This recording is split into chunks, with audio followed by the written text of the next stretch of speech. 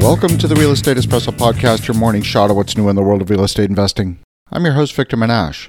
Today's show starts with the story of Deborah Hodge, who recently married her cat, named India, in a loophole scheme to avoid rental restrictions. They barred Hodge from bringing animals into her apartment. The 49-year-old woman from London devised the plan to marry her cat after already having rehomed 3 previous pets due to landlords who rejected pet owners from their properties. The single mom of 2 humans now hopes to show her commitment will prove to property owners that India is more than just an animal. But beyond the extreme measure of marriage, the question of animal rights is large and complex and varies by jurisdiction. Does a tenant have the right to have a pet living with them? If yes, are there any limits on the type of pet?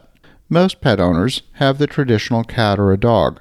But where is the line of acceptable? Is it okay to have a tiger as a pet? How about a wolf? What about a rattlesnake or a python? Pythons have escaped from pet owners and have infested the Everglades in Florida, affected the entire ecosystem. A parakeet is probably fine, but how about a rooster or a falcon? Many landlords charge additional fees if you have a pet. The purpose of these fees is to cover the additional costs associated with damage and cleaning that the pets are presumed to cause. Above and beyond the additional damage, pets can interfere with the lives of neighbors. Is it okay to have a tenant leave their dog on the balcony barking for hours? The rules vary by jurisdiction. Some cities have implemented local bylaws governing pets. Where I live in Ontario, Canada, the Provincial Landlord-Tenant Act does not allow the landlord to restrict tenants from having a pet. Some landlords still try to include a no pets clause in their lease, despite the fact the clause cannot be legally enforced. In the U.S., there's a tapestry of regulations. It turns out that generally, landlords do have the right to prohibit pets of any kind on their leased premises, and they also have the right to allow some pets but not others. For example, a landlord could allow dogs but not cats, or dogs only if they're less than a certain size, for example, or they have the right to restrict certain breeds. In some states, a landlord can even insist that a dog or a cat be spayed or neutered. Size of the animal, breed of the animal may all be used by the landlord to restrict ownership of the animal on the premises. But there are some exceptions.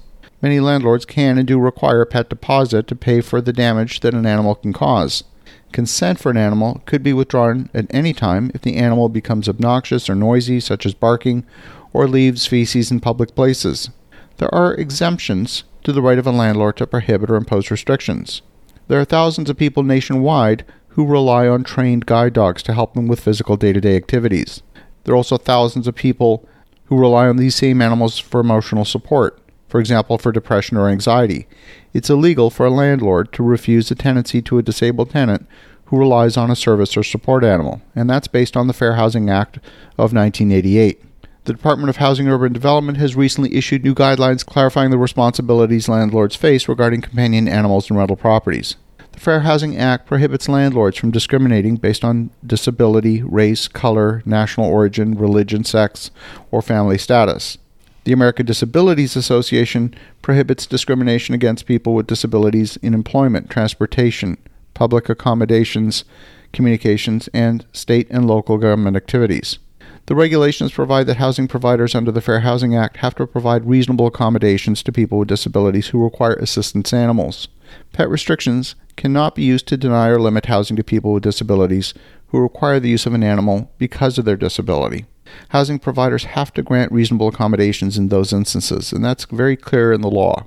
According to HUD, 2 threshold questions have to be addressed when a tenant asks for a companion animal. Number 1, does the person seeking to use or live with the animal actually have a disability, either physical or mental, that substantially limits one or more major life activities? And number 2, does the person making the request have a disability-related need for an assistance animal? For example, does the animal work, provide assistance, or perform tasks for the benefit of the person with a disability?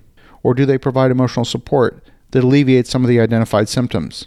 There have been numerous documented cases of tenants putting a support pet jacket on their pet in order to fool landlords who would otherwise not permit pets. But a recent study on pet damage shows a surprising fact. Pets actually cause far less damage statistically to an apartment than children.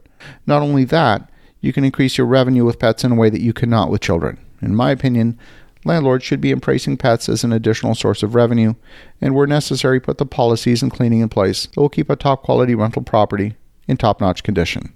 As you think about that, have an awesome rest of your day. Go make some great things happen. We'll talk to you again tomorrow.